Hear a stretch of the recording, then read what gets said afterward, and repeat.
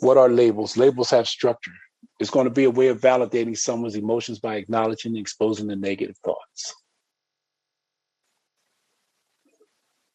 It seems like, it sounds like, it looks like, it feels like. It versus you. It is more neutral. You is going to be more personal. You is going to be a little bit more engaging. The problem with using you in the beginning is if you don't know the skills well enough and you use the you and you mislabel or say a label wrong, you may sound accusatory.